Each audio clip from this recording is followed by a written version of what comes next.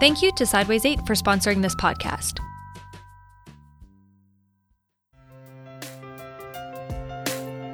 From Susan G. Komen, this is Real Pink, a podcast exploring real stories, struggles, and triumphs related to breast cancer. We're taking the conversation from the doctor's office to your living room. Today, it's estimated that at least 154,000 people in the U.S. have stage 4 or metastatic breast cancer.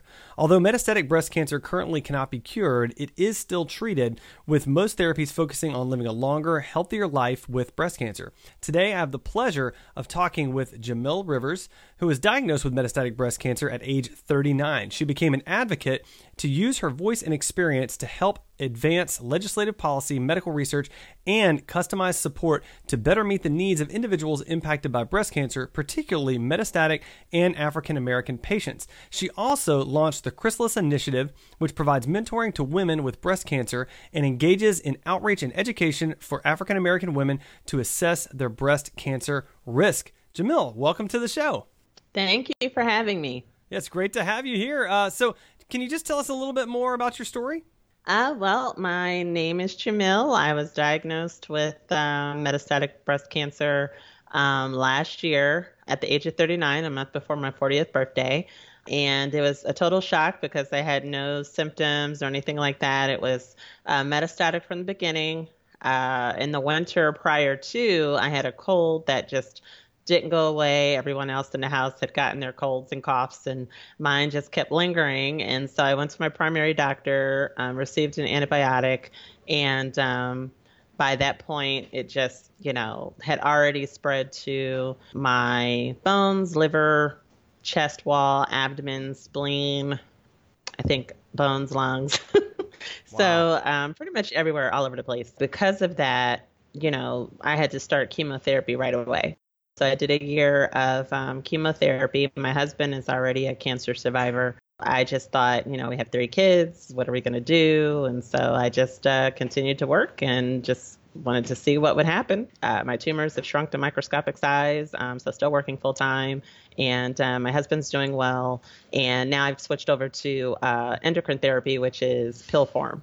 Okay. So you said, just to recap, so you said you got diagnosed, your husband was already a cancer survivor, and I believe I read an article about you, and I think I remember reading in the article that you were sort of alternating almost treatments, right? Where he was feeling bad, and then you would support everyone, and then you were feeling bad, and then he would support everyone. Is that sort of how it worked out?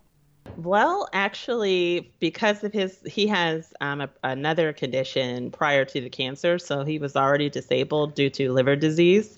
And that came on, we've been together for 15 years, but that came on 4 years into our relationship, where in 2009, he had to get a liver transplant. And from that point, he's been disabled. 2012, he was diagnosed with colon cancer.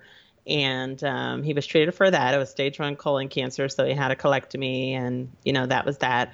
And he had pretty much 6 years of clear scans and just dealing with his primary condition, which was the liver disease called primary sclerosing cholangitis. And then in 2019, that's when I was diagnosed with metastatic de novo breast cancer. And then I did my year of chemotherapy, and a month after I finished chemotherapy, he was diagnosed with kidney cancer. And so Wow.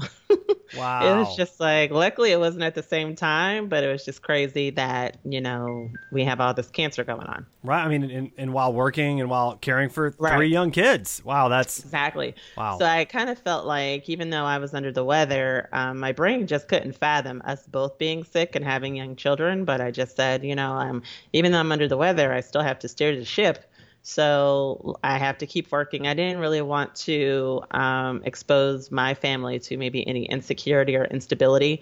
And so I just made an executive decision to continue to work through chemotherapy. And, so I think I'm a living testament of just keeping that normalcy. To me, normalcy represents wellness. And so I had to research how to continue to live my same life, so to speak. I mean, some adjustments, of course, because I'm living with a major illness, but how can I be close to normal as possible and not disrupt, my family's day to day? Yeah, that's right. It's really inspiring that you made that choice. and that you seem to be thriving at it. So I'm very thankful for that. Well, let's talk just a little bit about metastatic breast cancer. Can you tell me, what does it mean? Is it a type of breast cancer? Is it a stage of breast cancer? Can you give me a little more information about that? Well, metastatic breast cancer is when it's advanced stage 4 breast cancer, meaning that your breast cancer has left from its original site in the body, which is typically the breast, and is now spread to a distant organ. And now those cancer cells have spread to that particular organ, so a distant space in the body. I see. Okay. And, you mentioned the shock that it was to sort of get diagnosed, the choice that you made to just keep moving forward, to continue to work, to continue sort of that normal life for you and your family.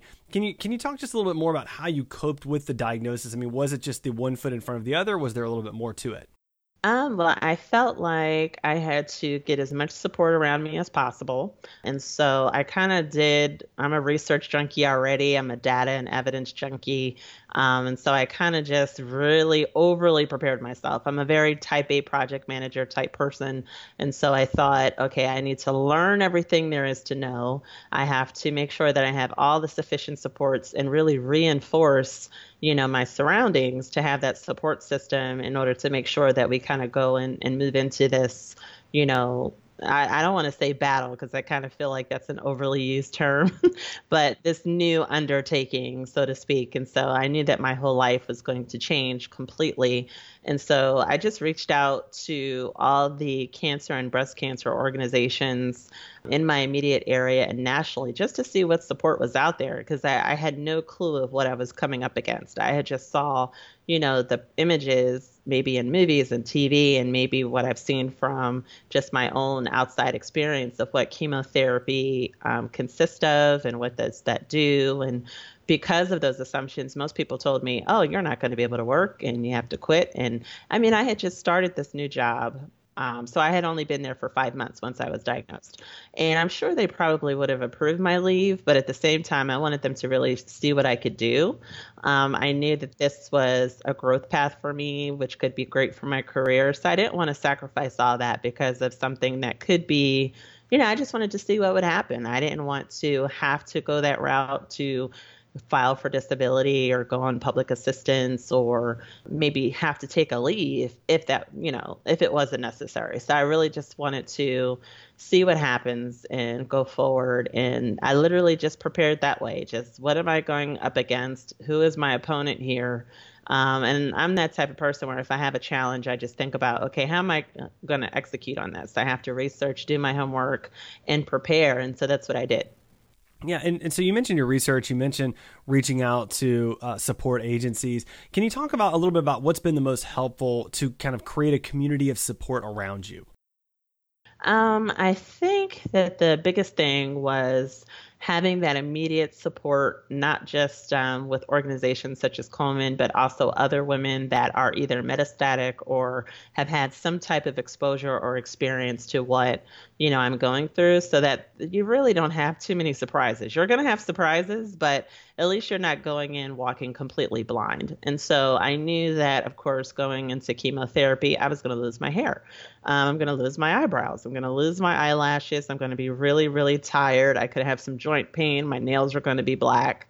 I could have some mouth changes. So I was prepared and was ready to anticipate what all those things would look like and what kind of impact that would have on me and my day-to-day, and how to preemptively prepare for that so that way I could still continue to take care of my kids and go to work. Wow. That's really, it's really smart to know what you're up against and be able to mentally prepare it's mental toughness to prepare yourself for that. I really admire that. So what would you like others to know about metastatic breast cancer? I would say that the biggest thing is that this is something that, I'll be in treatment for the rest of my life. It's something that, you have to keep moving forward with one day at a time. It never ends. You never know what you're going to run into one day to the next. So also there needs to be more attention and focus to it. I kind of feel like the same way that breast cancer was kind of like in isolation and taboo to talk about back in the 70s and 80s, and Komen was the leader in order to kind of stop that. It has to be the same thing with metastatic breast cancer now. So stage 4 has to be in the forefront. We're not just Debbie Downers. We want to live a long time with this disease and live our best life, not just be technically alive, but doing all the things that we enjoy and spend time with the people we love, not be a burden on them.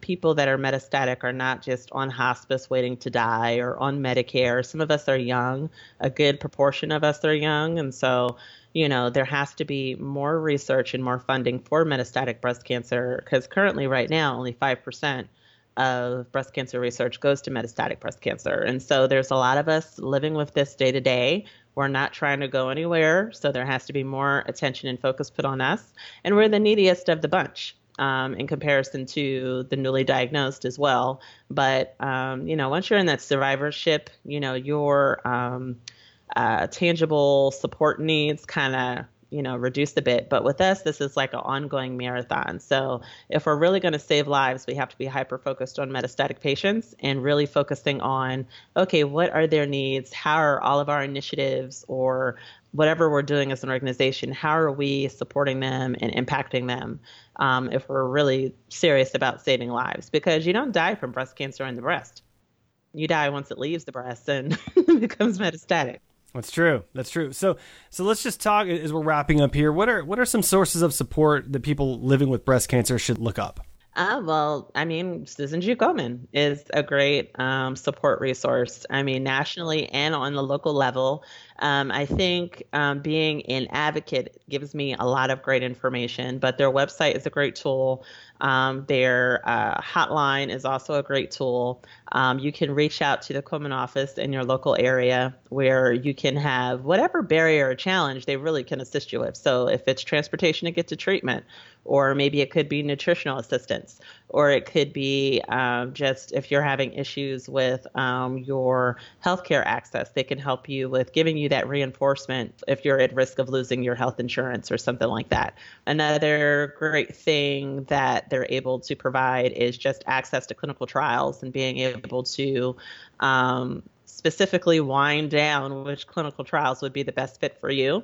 So those are like the most immediate support resources that are available. And I know that I'm on the Metastatic Advisory Committee, so I'm really pushing for there to be more metastatic information and knowledge, for it to be in the forefront, which I think Komen gets it. They're really trying to be a leader in this space and move forward with making metastatic breast cancer disease on the forefront where, folks are not isolated and in the shadows that are dealing with this, but it's on the forefront of our minds every day, the same way that general breast cancer and early stager breast cancer is. And I think it's just essential that we just constantly think about it all the time, and also, start thinking outside the box where we're also focusing on palliative care. So what type of integrative therapies can we also incorporate in our day-to-day so that we can sustain our treatments longer? Because, if you can't stay on a treatment, they're going to shift you to something else. So you want to stay on a treatment for as long as possible that's working for you and be able to take the hits that come with staying on that particular treatment. So my treatment, for example, right now, and even the chemotherapy, I had a lot of joint pain, a lot of run the gamut. So let's see, a lot of joint pain, headaches, things like that. I had to think, I don't want to just constantly overdose myself with medication on top of the drugs that I'm already on to treat my breast cancer. So I had to look up integrative therapies that could support that. So just that knowledge I thought was just phenomenal in order to keep me in therapy. Even the doctors at my cancer center said most people aren't able to stay on chemotherapy for a year. But because of those integrative therapies, I was really focused on staying in treatment for as long as I possibly could so that we could shrink those tumors. Right. Wow. That's really inspiring and really wise. So last question, what's a final piece of advice that you would give to someone living with metastatic breast cancer, or possibly to the loved ones of that person? I would say, well, for the metastatic patient themselves, be gracious with yourself. This is a long marathon that you're on the verge of going, that you're faced with, that you're going to have to sustain your energy and your fortitude in order to deal with. So be gracious with yourself for one. And I mean, overdose from the support. Even if you don't think you need help with something, seek it out. Let people help you. Just even if you don't think that you need it. I know that we're pretty independent and some of us are like, oh, I don't need that type of help. But I say overdose on the support so that even if you don't need it, by the time you do need it, it's just above and beyond. So take all the support that's possible because there are a ton of resources available to you, in particular with Komen, and learn about your specific subtype of breast cancer and what the innovations and technology that's out there right now. Also, be active and know about policy in your particular state and the county and on the federal level, pre-existing conditions, cancer caps, all those protections within the Affordable Care Act are on the brink now of being eliminated. And of course, that can be very detrimental to our lives and our quality of life. So we have to be very vocal and say, we're not going to stand for that. We pay our taxes, we pay our premiums. Our societal contract is that we need to have health care, and not just health care who can afford it, but health care that's quality, that's going to sustain our lives for the long haul. So definitely be involved, know about your subtype of breast cancer, take in as much support as possible. And also there is no dumb question, be just mindful about what type of treatments are out there. Be open to also be involved with clinical trials, because clinical trials will definitely scrutinize you and test you out the wazoo to know if there is anything that they need to actually deal with. And when you're metastatic, screening and testing is, an annoyance, but it's also could be that early detector of righting the ship, say, if something goes awry. So I think those are the biggest things, as far as being metastatic. If you're a caregiver or a family member, just be there, be present, be there to just accept the venting sometimes and the meltdowns, be there just to help out with the task or run an errand or something like that. Give them a neck rub or a shoulder rub or something like that. There's so many different ways that you can kind of be present, but I think if you just connect with that person and specifically think about what their needs are, just be there and be supportive. Right. Wow. That's great. That's great. Well, Jamil, thank you so much for joining me on the show. Your story is really inspiring, and I really appreciate the wisdom that you shared with us here. And for our listeners, to learn more about patient services, financial aid, or other services supported by Susan G. Komen within your community, visit Komen.org or connect with your local Susan G. Komen affiliate. Thanks for listening to Real Pink, a weekly podcast by Susan G. Komen.